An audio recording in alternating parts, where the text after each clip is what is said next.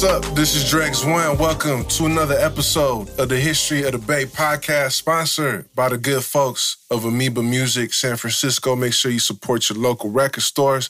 Also sponsored by the folks at Dying Breed San Francisco for your local gear as well as your graffiti supplies. In the building behind the lens, we got Rocky Vision, we got King Said, we got Dio on the board. Shout out to the producer, Skino.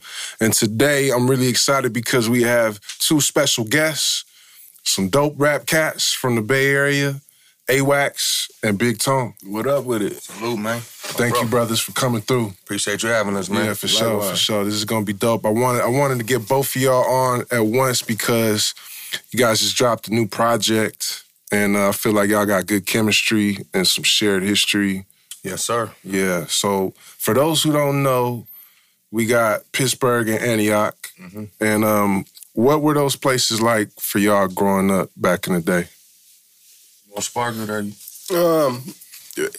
Pittsburgh, I could speak on Pittsburgh. I used to be in Antioch a lot, but like Pittsburgh is a small town, so you know, it got its nice parts of town and its ran down parts of town. There's a lot of, like, growing up. I had a good childhood growing up. Like, I didn't realize we was poor or nothing like that. I just made the best of it every day. Went out there, got in the mix when I was a youngin', you know what I mean? So I think Pittsburgh was a good place to grow up for me at the particular time in life when I grew up in there. So overall, it was just, I would say, typical childhood for me in Pittsburgh. It was just a nice place to live. We had Pittsburgh-Antioch rivalry, though. Yeah. That was like, so it's a small town. We right next to each other, man. So, like, on beyond the street shit, it was like on some football. You know, Pittsburgh-Antioch always having a rivalry. So, yeah, we always had that growing up, man. But we neighbors. We right next door, you know what I'm saying? Yeah, we trying to take each other bitches down and shit and go to other schools and all that shit. We was up with all that. So it's always was not a big rivalry. Like when we go to like juvenile hall when we kids, Pittsburgh, we had a rivalry with like Richmond. It was up with anyone from Richmond because we share the same facility when we get locked up. So like we didn't have problems with Antioch when we went to jail or nothing. We clicked up with each other. But on the streets when we was kids, we had like a little unspoken rivalry between each other. Mm-hmm. Yeah, because it's all Contra Costa County. Yeah. It's all 925. It used to be 415 at one point. It used to be 510. Yeah. Right. Yeah. Hey, I see a lot of people try to like, to me, it's hating when they say that Pittsburgh ain't the Bay or Antioch ain't the Bay. Y'all ever hear that? I mean, it's geographical facts, man. Go look at the map. I mean, shit. I guess like you can have an opinion on anything, you know. The Earth is flat too, you know. I don't know. Yeah. It's the Bay to me, but I be shooting that same argument at San Jose and places too, so I get it. You always call it like, a little shade of San Jose? All right. I've always called it the Deep East Bay. Like, we're the cut. We're like the last of the last. Armpit of the Bay, man. That's what we'd always say. Like, you know what I mean? Yeah, and I was curious because that y'all mentioned that rivalry, because for y'all to come together on a project, is that kind of a big deal to link those two towns? Oh, for sure. Yeah.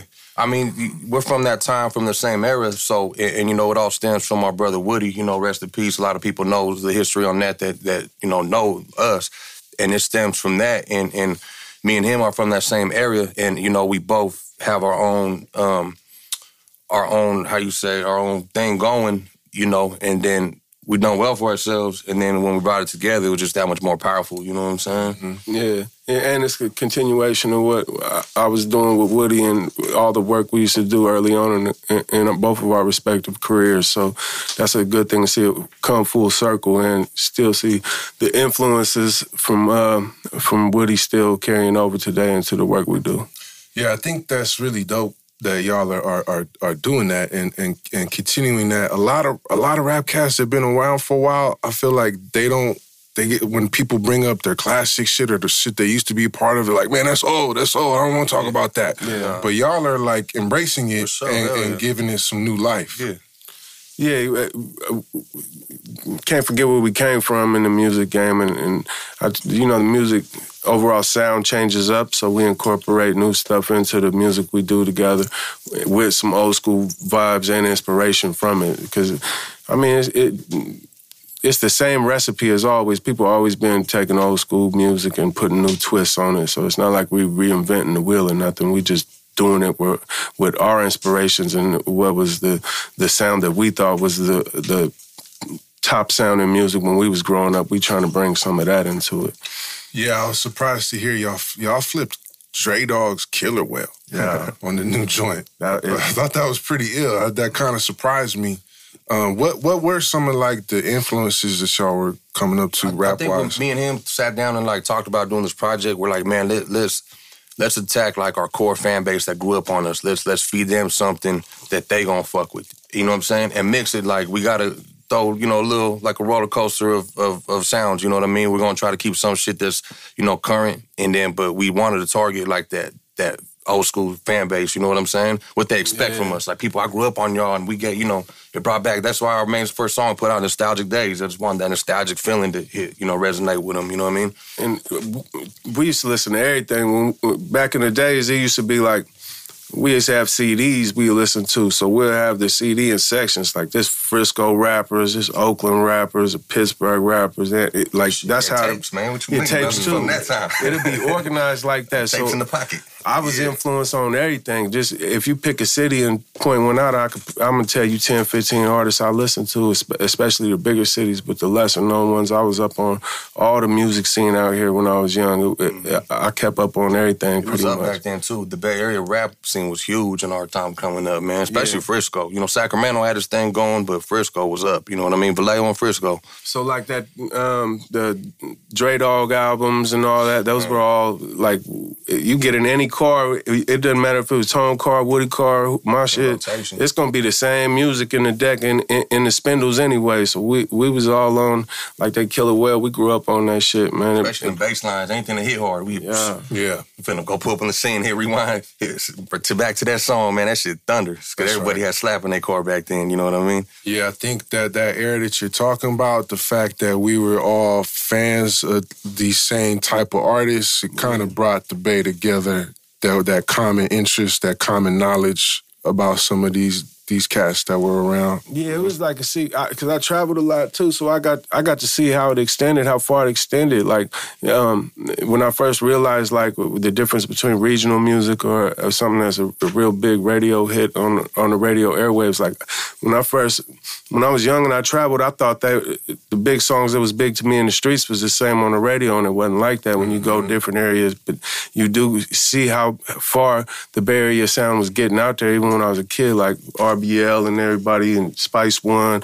They were big artists back then. I just didn't know the difference in them from somebody like UDI or something that was had a lot of steam out here where I was from, but not so much on the airwaves. So that's a good thing too. Bay always had like a secret society of musicians before it had actually a big following and was recognized as a certain genre of music. It was like its own little cult world underground where it was always, I could always name a good 50 dope artists that nobody knew about from the Bay when I was coming up. UDI, motherfuckers don't know nothing about them. You know what I mean? Cobra Hustlers, the whole shit like that. You know what I mean? Oh, yeah. And the biggest to the smallest, I used to buy everything in the store. Yeah, 211. I used to buy anything that I could see, but back then too, it was something simple as I could see your graphic designer is the same graphic designer that did RBL Posse music, so I'm gonna grab your shit and take a chance on it based on that. Like, so a lot of that's lost in the game today. Too.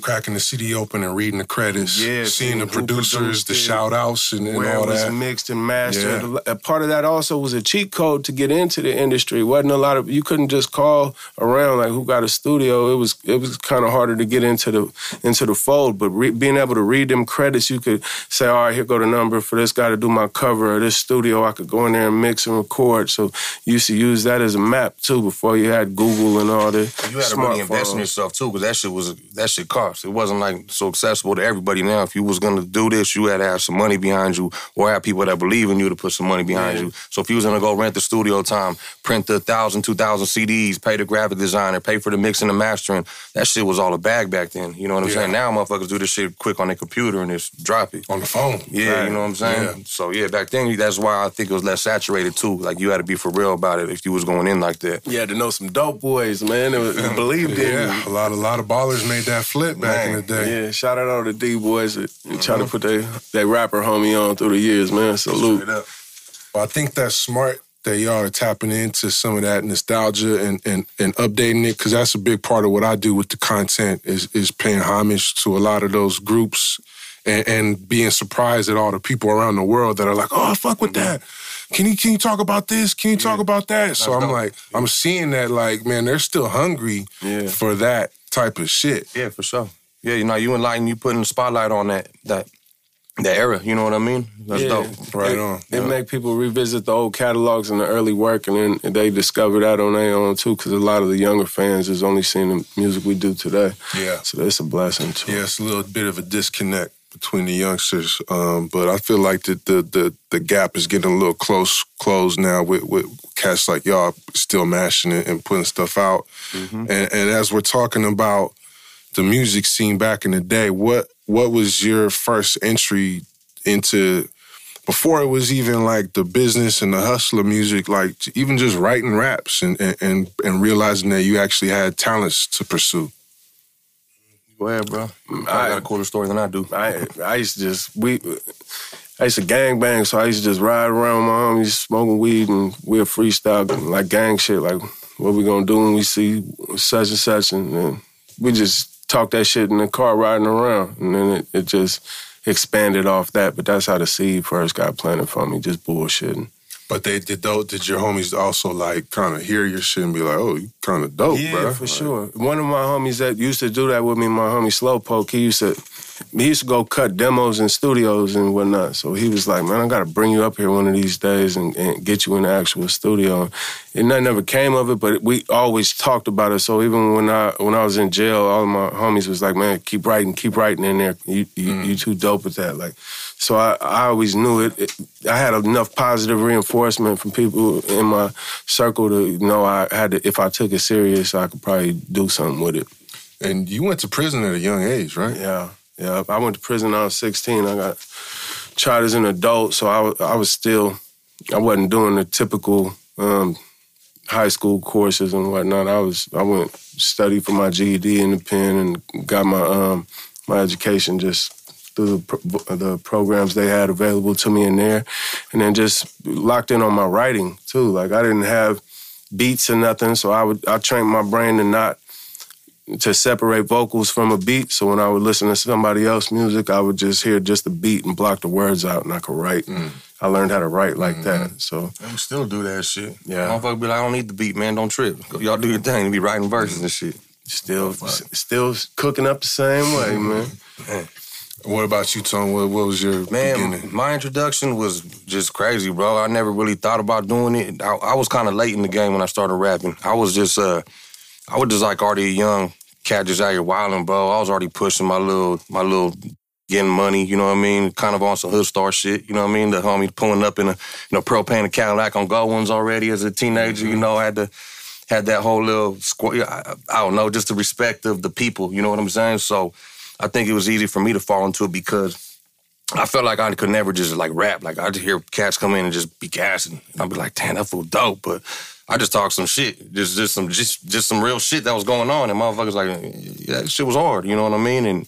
And really I went and did just like my first song, met a homie that was producing and went and did a song and my boy Woody heard it and just Wood's like, bro, I need you on my Northern Exposure. And it was just like that went up, bro. So I kind of fell into it a little bit, you know what I'm saying? Yeah, that's a pretty quick transition from just fucking around to actually being on an 19, established 20 years old artist record. And then I'm just one of those dudes that's like a hustler, bro. Like anything I put my mind to, I'm like, I'm gonna do this. I went to one studio, I looked, I'm like, man, I could do all this shit. I just started getting everything, set up a little studio. I was still in mama's garage because I was like maybe 17, 18 or something. I was back at home and put a little studio in mama's garage, man, and started half my project there. And then, went up. Wax pulled up in there, man. He came in there. That was a little hood spot. That was a kicking spot. And he throwing in, he telling you the gist of it. He taught himself how to do everything too. He got himself a little studio. He talking about the little studio. He knew how to record, mix, master, like all that shit, bro. I still found books. Remember I showed at the studio? I was like, look, I found some old school books. I go, anything, like I said, I want to learn, I would just teach myself, bro. Just educate myself on that shit. Yeah. That's what Woody did, too. Like, Woody, everything... Wood taught me a lot, too, though. Wood would be the person engineering, mix it, ghost write, jump on the hook, do a ghost track, he'll bounce it down. And another thing, after every session I ever did with Woody, he would never burn me a CD of the song, but 3-4 days later, I'll get one in the mail. He'll put a stamp on it and send it the old school way through the mail. And I wanted to make sure it's mixed or something right, huh? Yeah, I'd always get that CD in the mail after every session. He never skipped a session with me like that, too. Yeah, no, that's true. I did take that learning from Wood. Like I said, man, I soaked that watching him, and I was like, man, you just like not monkey see, monkey do type of shit. But hey, I seen that motherfucker on the boards and mixing. I could learn this shit too, man. I feel like I could do anything somebody could do back then. You know, when you're young and ambitious, man, you see the D-boy getting money, I could do that too. Hold on. You know what I'm saying? These dudes rapping, man, I could do that shit too. You know what I'm saying? Yeah. So I was always kind of in that mind frame. And still to this day, it carries over. Because I get in the studio, even with bruh, I'm like, fuck, man, I be writing, thinking this shit hard, and he just get in the booth and just murder some shit. I'm like, damn, I really got to go back to the drawing board and put some thought behind this motherfucker, man. You know what I'm saying? Because I just go in there talking my shit sometimes. Well, I think what you're saying is important for anyone out there listening. Like, you got to have the confidence to do this shit. Straight up. To me, personally, what I've seen is talent is secondary compared to your hustle. Mm-hmm. And to have a good hustle, you actually got to believe you can do the shit in the first place. And so somebody might be a brilliant writer and might have natural talent, but if you're second-guessing yourself, somebody that got some big nuts and can just say some simple shit like he means it is going to flame that other person every time. People ain't going to believe in you if you don't believe in yourself, you know? And then not even to mention the business aspect. When you actually get into the business and you start, and there's bread on the line, you really got to believe you can make that shit shake. I feel like it's like that with anything, though, not just music. It could be any kind of powerful speaker, bro. It's just your personality. If people listen to you, if they find you intriguing, if they're interested in what you got to say, you know, if you got a voice, I feel like it's somewhat of a blessing. You know what I mean? Just you got to have something about you that people want to hear, and that's why certain artists get hated on. I could rap better than him, but he has something you don't have. You know, these dudes may not be the talented person, but they have this whole package. That's why they're blowing up. You know what I'm saying? Mm-hmm. Absolutely. So you spoke on Woody, and rest in peace, Woody. That's something I wanted to talk about with y'all because I was a big fan of Woody, and to me, Woody, like that Bay Area rap that we're talking about, he has his place right in there. On the independent tip, as a business owner, as a record label owner, as a producer with his own unique sound, as a rapper that could produce for himself, like you said, mix, engineer, all that, and he had bars, and he had something to say. It wasn't just mindless gangbanging on wax. Dude was talking about some real issues, and he had versatility. But people would look at me like, what the fuck is you listening to, blood? Like, it went over people's head because it's a white Norteño from Antioch. Yeah. That's kind of hard to relate to if you don't, you know, if you're not open-minded or if you don't know about that. Yeah. You know what I mean? He came with his own sound, too, in that moment. Like the rap that was coming out of people from his circle and his side of the streets wasn't sounding like the music he started putting out. He brought a whole new sound to it. Music sounded a certain way from where his side, before he came along. He came with a whole new sound, and it just was like, you couldn't compare it to nothing else. It just had its Bay Area roots, but it was real gangbanging stories and real, but also intelligent. He spit. He didn't just spit ignorant gangbanging stories. He was educated gang member stories and shit. Like he'll talk about. And they had real backstories to it too, though. So they had substance, and like you said, he knew how to word it perfectly. He knew how to paint that picture, man. You know what I'm saying? That's why it was so for us. The way me and Tone was around it and seeing that music is probably different from the average listener because we you know, being true to being true to your lyrics and your music and actually being the same as in real life as you is to the message you throwing out there, it's rare in the music industry. And back then it was something that everybody held on to too. So to actually know him and know he really stood on what he was talking about, and that was the real him. Even when he talked about the government conspiracies and shit, he really felt that shit. Like just kicking it with him on some regular shit, he'll talk to you for hours about some shit like that. Like it wasn't something he just threw in a rap because another word rhymed with it or something. What he rapped about, he really felt that shit in his heart, and he really lived that shit. So I had an appreciation for his music on a whole nother level. Before I was even a fan of his music, I got to know him and was a fan of him. And then when I heard the music, I heard it in a whole new light, and it really just fucked my brain up. Like, oh shit, this shit fire. Right. And when I first heard it, it was like beer. It was like an acquired taste. I didn't take to his music when I first heard it. I had to really come around him and see, man, what's going on? Like, right. And then I was like, oh shit, like now I get it. It took a minute to click. And then once I heard everything, I'm like, man, I started diving deeper into his music and listening to what he be saying. He always was ahead of his time, in my opinion, with the music. Yeah, I ain't gonna lie, when I first heard him, bro, that shit blew my mind. Because like you said, it's going back to our culture. Back then, gangbanging rap. Yeah. Latinos, Mexicans rap was kind of like super cholo on music. Sure. Like, Yeah. you know, which Like that was our some, swag. I listened to that shit, you know what I'm saying? Like some Kid Frost type of I mean, that was shit. more Southern California. We had like Dark Room Familia up here, you know, Sir, I don't know if you're familiar. That's a whole different time. Right. But that's what we were used to hearing.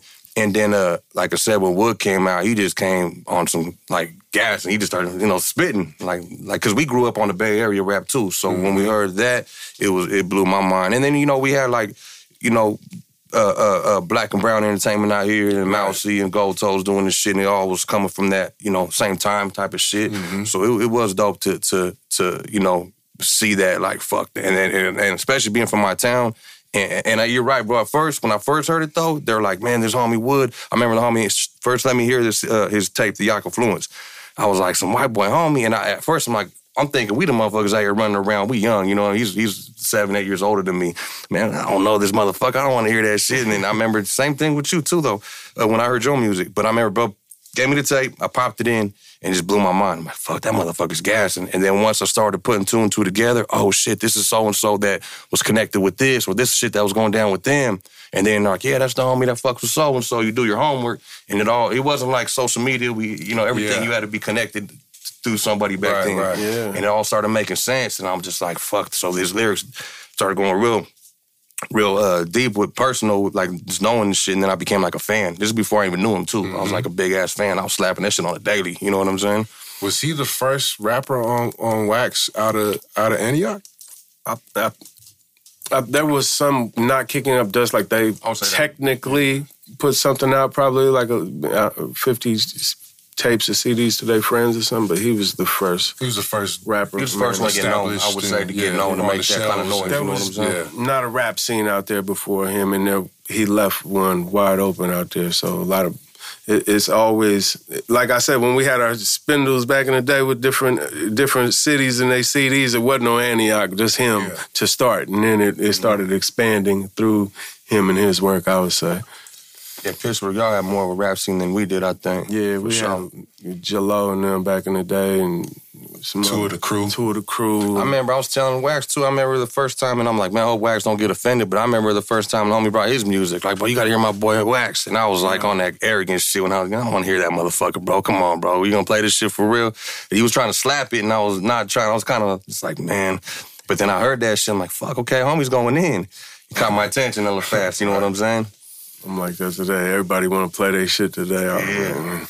It's rare, though, that happens, though. It's just hard catching it. You start really fucking with it, you know what I'm saying? And then plus you have some, you know, validated cats fucking bringing it to your attention, so that goes a long way, too, you know what I mean? Yeah, man, Northern Exposure. So I was in Stockton a couple months ago, and I was trying to get off some CDs, because I still sell CDs. I was trying to get some off in a JT's record shop in Stockton. And I went in there and I said, what's selling right now? And he said, this right here, Northern Exposure. Yeah. I said, damn, that's like a 20-something-year-old album. It's all streaming and everything, but it's like that series is still moving units. See, that's the other thing that, like, this is why I feel it's important to talk about. People sleep on Woody, but, like, dude moves some units independently through his own record label. So those compilations are foundational So how did it feel for y'all to get that call to jump on those projects? For me, it was, we didn't know, in the moment when we was making them projects, we didn't know what they was going to become or how long they'd be around or anything. It was just doing a song, cracking some Henny with the homies, talking shit, doing a song, bro. In the moment, we didn't realize the impact that it had. We also didn't know how long would it be around us. You young, you assume everyone around you going to be there forever. You know what I mean? Right. So it was just the same as doing any song, bro. We just had fun, made some music together. Well, where were you at in your career at that time? Had you already started doing your solo thing, or was... I was recording for my solo. My first solo I put out, half of the project was recorded in the pen. Then I got out and I didn't have beats to mix them properly, and I was learning, so I just re-recorded half of the songs. You recorded half of your album in the pen? Yeah. Were you doing going against the grain to do that, or was there a studio in there? Or? We had guards. We would pay guards off. I paid a guard. Was on your X-rated wiggle. Yeah, we do street to streets with guards. So a guard wanted anything. He wanted the new Jordans or something. We'll have somebody we know on the street send him the song he know on the street. So neither of us are connected. That's impressive because you really gotta wanna do that shit to go through all that while you're locked up. Yeah, it wasn't cheap. Like we're $500 every couple of weeks, $1,000. But he also knew we wasn't the typical. I wasn't the typical person asking him to smuggle shit in. Or just bring me a bunch of dope and some phones and shit. Right. Like I'm trying to do something else. So it was a cool guard I had in there. So you're locked up. Your whole youth is going by, and you're thinking, man, I gotta make some shit happen. With this music as soon as I get out. I gotta get it cracking. Because I go in, I'm 16, I'm seeing people on first 5-6 years down, I'm just seeing the same people come in 3-4 times. I'm seeing the same face. We was just happy he was about to get out. Now he back 2 weeks later. Then he in there for another year and a half. He get out. We happy to see him go. He back 2 months later, like on another bid too, not getting flashed on no violations. And I always been big on pattern recognition. When I see that, I'm like, damn, this is something that's frequent when you're in the pen and you're on a long stretch. You're gonna be seeing the same people come. They call it the rotating door in that motherfucker. It's hard to get out that rotating door. It's easy to get in there, and it's hard to get up out of there. So once I put them together, I was like, look, I need to figure something a little smarter out for myself to not get trapped in that same rotating door. Respect. I mean, that takes a lot to have that kind of realization. Cause otherwise, like you said, that revolving door, you could have easily just been another statistic. And I feel like you kind of have to want a career in music that badly to really make it happen. Yeah, for sure. You gotta care about your future more than you care about what people around you think. That was one of the hardest things for me back then. Because when I was getting short to the house, like my homies I grew up with was in there, and like little shit would happen. We'll be on the basketball court, a ball would bounce by me too fast, and if I had time, we finna turn it up over that. But when you got the 60 days to the house, the basketball flying by, like, man, fuck that shit. I'm about to be up out of here. You know what I mean? So having to be able to stand on my own feet and not give a fuck about what anyone said or nothing, and know what I got to do to get my life where I want it to be, and just not giving a fuck about other people's opinions or any peer pressure and nothing. That was a big part of me growing up that I had to learn to do before I could do music and dive into it. That's what's up. So you were already pursuing your solo career before you jumped on? Yeah, in my head, I was pursuing it from the time I went down, from like when I was like 16. But it just took like 6 years to get going, 5-6 years. Right. But Tone, your first entry into the game, or like you said, you're recording on your own, but to really get on the actual project was through Woody's joint, right? Yeah. Pretty much, just recorded a song, showed it to him. I remember we pulled up. One of my homies was like, he knew Wood pretty well. He gave him a call. I was like, man, we got to show you the song we did. And we just showed him the song. And he was like, he just looked at me and said, bro, I love to have you on my Northern Exposure. To me, I felt like I made it. I was like, I'm finna get all the things now, boy, I'm on, you know what I'm saying? But that was a good feeling. It felt like an accomplishment, you know, for sure, because I was a fan beyond anything. But, you know, it was definitely hit the ground running. He gave me that's why I pay homage to him beyond friendship. Like, that changed my life because it gave me something like a goal. Like, I didn't really have my D-boy dreams, you know what I'm saying? I had the influence I had around me was just on some gang shit, you know what I mean? So it gave me something like, man, I could do something. I could make this happen. And, once when you're a hustler, your mind starts turning on what you could do with shit, it changed, my direction on what I was doing. And I was able to help a lot of other people because of that. You know what I'm saying? So, right. Because you started your own label, correct, Sav It Out. Yeah, people don't know. I didn't use Wood for anything on my album. All I did was I submitted a song. He didn't produce it. He didn't do nothing. I submitted the song, did it in my own studio, mixed everything, gave it to him. He dropped it. That's still one of my most popular songs to this day. It's called The Good Life. And I record my own projects. All he did was come feature on a couple of tracks. He didn't produce nothing. I kind of wanted to be self-sufficient because I became friends with him more than business. We kicked it way more than we worked.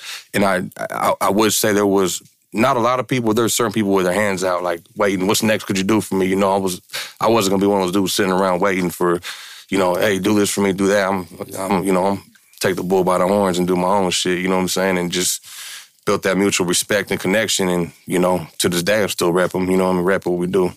That's what's up. Because hearing that story makes me think like you probably were following some of his cues where this dude wasn't waiting on nobody. For sure. Yeah, and he had his own label, his own beats, everything. So instead of, like you said, waiting for him to put you on again on another track or another album, whatever, you're like, I'm finna take this blueprint for sure and put my own projects out under my own label. He gave me a lot of game, bro. There's countless conversations where I would just ask him, bro, like this and that. Like I looked at him as a mentor. Like it wasn't just like I'm gonna do my own thing, you do yours. No, like I want to show you I could do this, but I want to learn from you too. Like he was pretty much my mentor. You know what I'm saying? He didn't hide the plugs neither. Like he had a master list of all the direct CD stores that we sold to and whatnot. He gave us the list. He gave us all the tools and resources to get money on our own. He wasn't trying to do it for us for a percentage or anything. He was just genuinely happy other people was in music with him and wanted to learn the stuff that he learned. He wanted to pass that knowledge on. So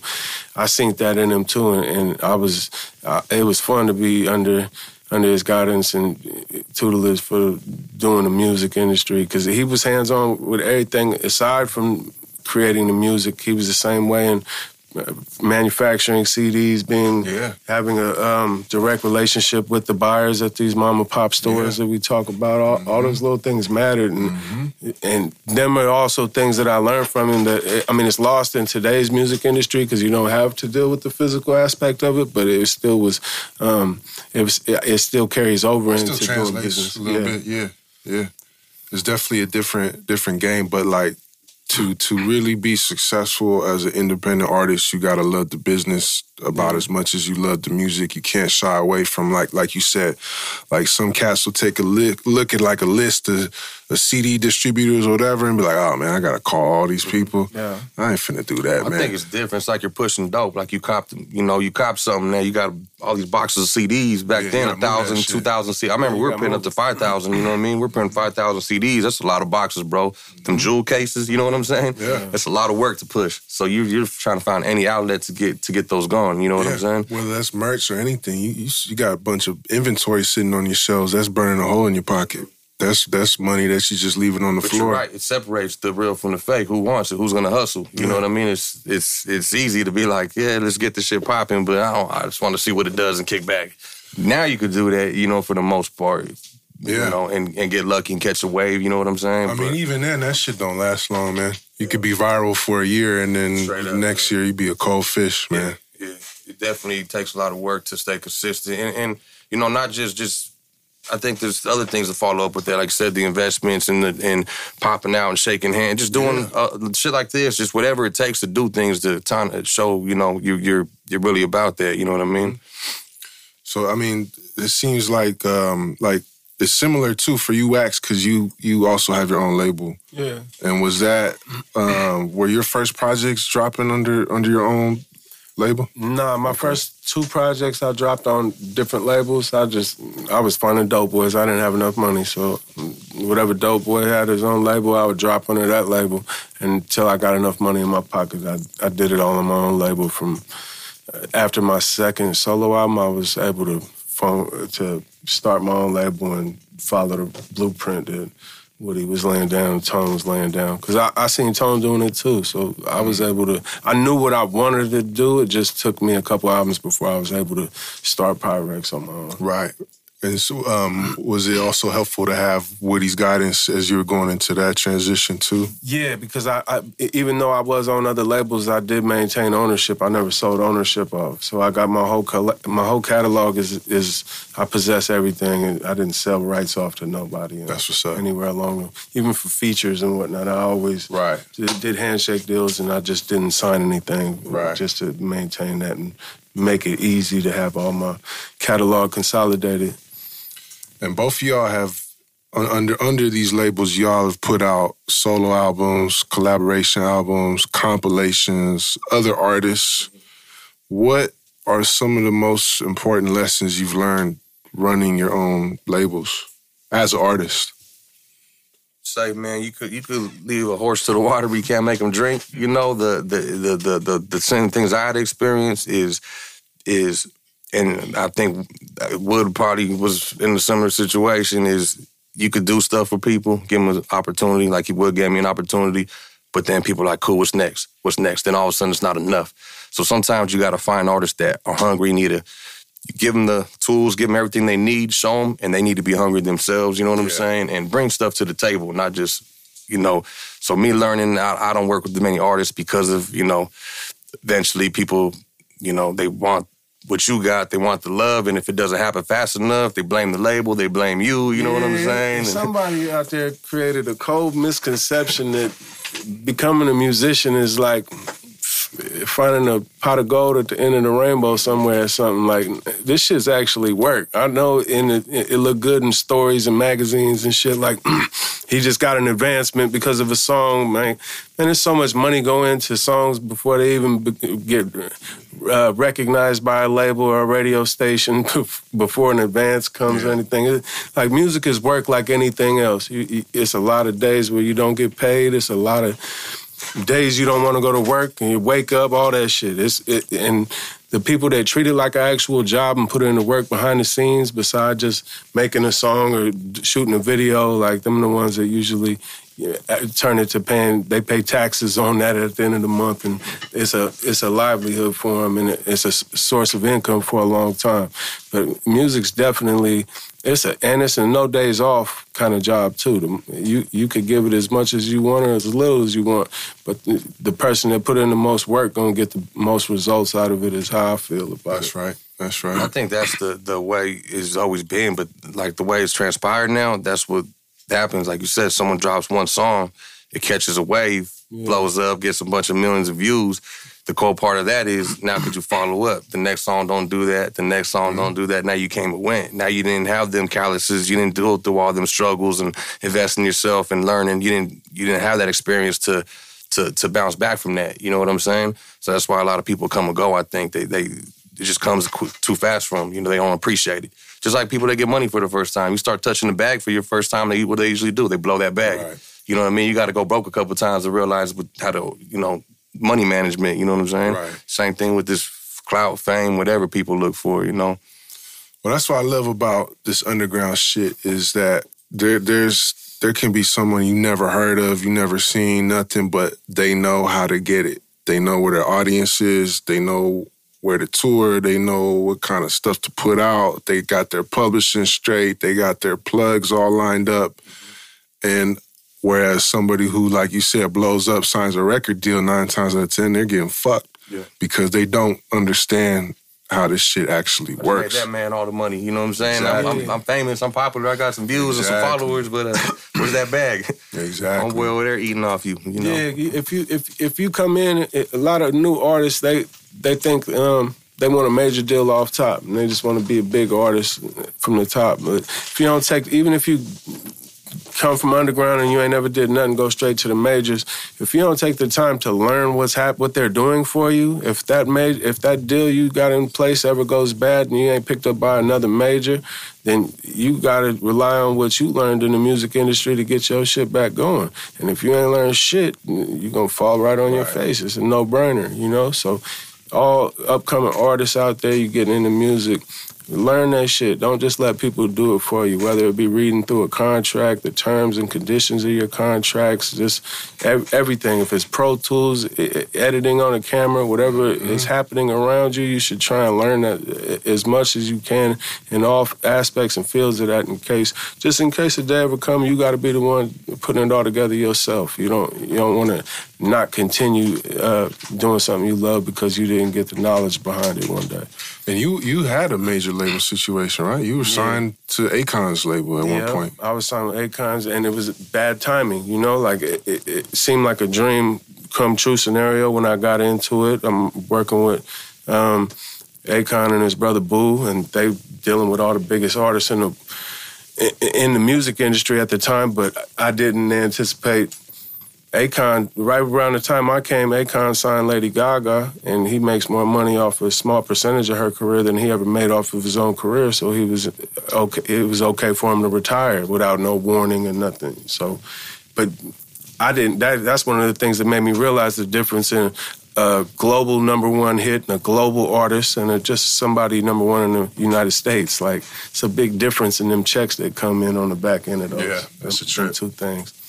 That's a trip. I'm sure it was still good for you to kind of look behind the curtain and see how that works, though. Yeah, for sure. I got to meet a lot of powerful people and just be in some big sessions and watch some big records get produced and manufactured. But it was a good learning curve in totality. But still was able to learn through that. I did the Universal deal with Bash for the first album. I was on Sugar, the album. What was that called? Get Wiggy or something? I don't even remember no more. Was that with the singer cat too? Yeah, Frankie J. Yeah. Yeah. So I got to see Bash do his signing to Universal, and I had different exposure to the majors just to be able to learn. Even when I wasn't signing my own deals, I was learning on behind the scenes. Smoking Nephew, that's what it was for sure. I just got that plaque for that thing too. That's what's up. I did want to add on to that. How did with Convict? Yeah, I mean, how did the Akon deal? I was doing Napoleon from the Outlaws was working with an artist in Arizona. I mean, not an artist. It was a label in Arizona called Loyalty. So he was working with it, and they did some work for hire for him. Did a couple projects in Arizona, and they were trapping. They was trapping out. Back in the day, we used to have, it's called brickweed, where it was just full of seeds and it smelled like gasoline, and it used to come heavy from Mexico. And them pounds was dirt, like $100 a pound. They was flipping them things they was going from Arizona to Atlanta with them things, and I just got tied in the same circle as Akon brother Boo before he was doing all the Def Jam and everything. So I kicked it with him a few times before we started talking music, and then they brought me around the studio and we started working on the music aspect of it and got out. I was trying to get out the streets anyway, so we ended up flipping it over onto some music. But it happened in the streets, long story short, trafficking, man. I wanted to ask both of y'all, where does your style come from? Because both of y'all, be saying some solid bars. I think, Wax, you have a lot of versatility, especially from when you started to what you're doing now. You've touched a lot of different styles, tone. Like you say, you kind of broke out of that box that some of these Northern Cali Latin rappers were in. What was influential to your rapping styles? My style, I'm just everywhere with it. Every beat it's like a painter. A beat is a white canvas to me. I could grab some orange paint and throw it on that thing. Some yellow, don't matter. Everything different. So I just go with it. And then I listen to a lot of music too. So if I hear bits and pieces of different stuff I listen to, I'll incorporate stuff to try and come with a different cadence of delivery from here to there. But I always try and do it in a way where it's not like biting. I just use inspiration. I don't take a specific melody or nothing from anyone. I just meet in the middle. Everything, I ain't got no preconceived way in my head I should be rapping when I hear a beat. It's always something different. I just try and match it. That's what's up. don't know. I'm not that versatile, man. I kind of stick to a formula that worked for me, bro. You know what I'm saying? Yeah. Of course, yeah, we do like the mob, hardcore shit growing up. But even now that I'm older, bro, I don't do too much of that because I'm an OG now, bro. You know what I mean? I try to shoot a different message. So what I try to do personally now is more enlighten people and motivate people with the music, you know? Yeah, I was going to ask about that, man, because you really do be dropping gems on the gram, and it seems like people are responding well to it. And I appreciate it because, to me, I've always found that, like, some of the realest gangsters and street cats are also cool and respectful and not putting it on too thick, not putting, too much on certain topics. And I think it's dope to see you just push shit out there, like, shows people, yeah, you can actually be on some cool shit and have your respect in this game and still be a solid individual. So, yeah. I think people are scared to be themselves, man. People look at that as weakness, and that's insecurity. Like, I'm not insecure by any means. I'm, proud of where I come from and what I am and what I've evolved to. And one of it is just also, too, it's like a guilt thing, man. I really lost a lot of my close friends to this game. Like, this shit ain't no joke, you know what I'm saying? I lost both my crew. I'd walk in 30 deep fucking 10 years ago, you know what I'm saying? We're down to minimal, And on top of that, trust issues and all that stuff. So once you see how the game really takes your loved ones, and the scars and the pain, it's like I don't want to lead my people down that direction to see that. If that's what you want to do, hey, do your thing. Go all in, bro. Be a G about it, man. But, like, if you got some potential to do something, bro, like, I'd rather see you win and get money and support your family and let's ball out. You could be a real one and ball out. You know what I'm saying? So that's kind of like my vision with it, just trying to help people see that we could be successful, man. I'm still working on it myself. Like, sure. Shit, I'm around some big dogs sometimes. I'm a low man on the totem pole. That inspires me. At least I know I'm in the right rooms. You know what I'm saying? Mm-hmm.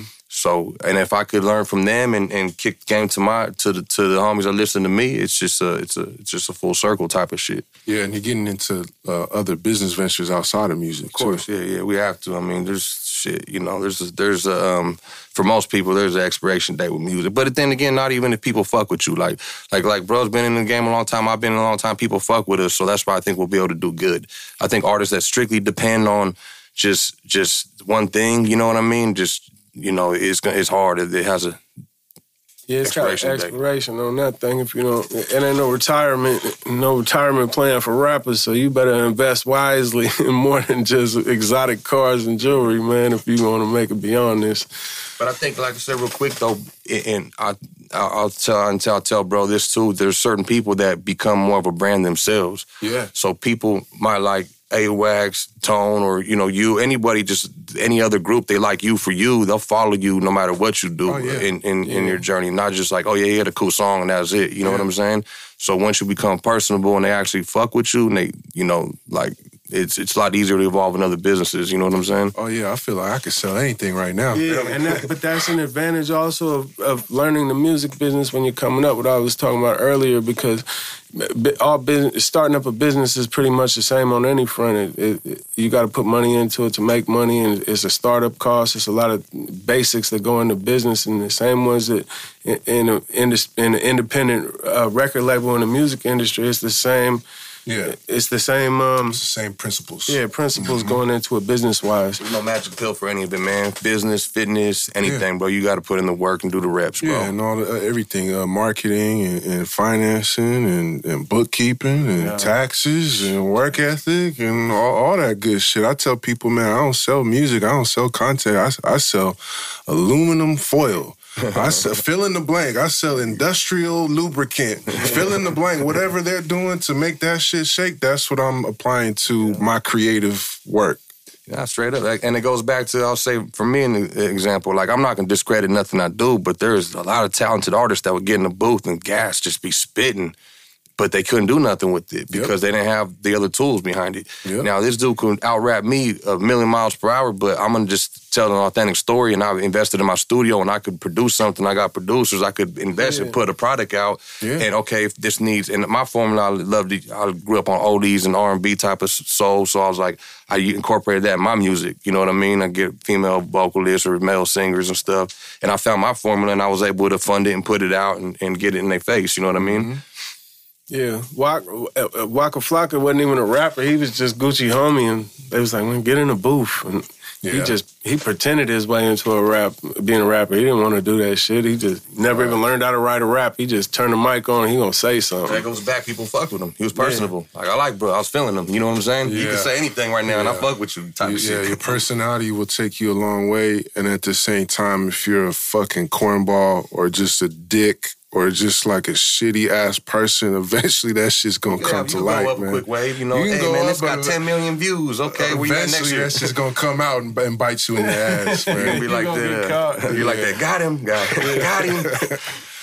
Well, man, I appreciate y'all, man. I really love what y'all doing right now. Both of y'all been dropping a lot. Wax, you've been going crazy, charting on iTunes every drop, multiple albums every year. I really like that you brought back the Woody World album, the Northern Rexposure compilations. I think that's a really dope way to pay homage. And I think it's a really dope way to continue that by y'all two working together and dropping this album. I hope y'all continue to build on projects like this because I think it's a good look. And I think, you know, for anybody out there watching, I think these two cats deserve their place in the history of the Bay, man. They've been in the game for a minute. They've been putting in the work. They got fan bases and album sales to prove it. So, you know, that's why I wanted to bring y'all here representing the 925 Pittsburgh and Antioch. And, you know, hopefully more people get to recognize what y'all are doing over the years because it don't look like it's slowing down. Yeah, no, I appreciate you having us, bro. You doing your thing too, man. It's a good look for the Bay, what you doing, and you've been in this for a minute too. You've been in the whole Bay Area scene. You've been a staple in this, so to see you branching off over into the history of the Bay and with everything you're doing with the podcast and right now, man, hats off, bro. And but always, anything you need on my end, let's lock it in, bro. Yeah, man, I appreciate you, bro. Likewise. Yeah, sure, man. It's an honor, bro. This is dope, man, what you're doing, man. Enlightening people on the history and the whole everything, man. So, yeah, a lot of people don't know how much game come from the Bay, That's man. right. You waking them up. That's you know right. What I mean? That's right. Appreciate y'all, man. Let's continue to build. More success to you. Thank you, everybody out there watching, supporting us. Go cop the new album. The Red Print is out now. Baby. Yeah, Red Print. Available everywhere. Get that thing. History of the Bay. Recognize where you got the game. We got our own style, got our own slang. Northern California is a West Coast thing. This is the history of the Bay. Recognize where you got the game. We got our own style, got our own slang. Northern California is a West Coast thing. This is the history of the Bay.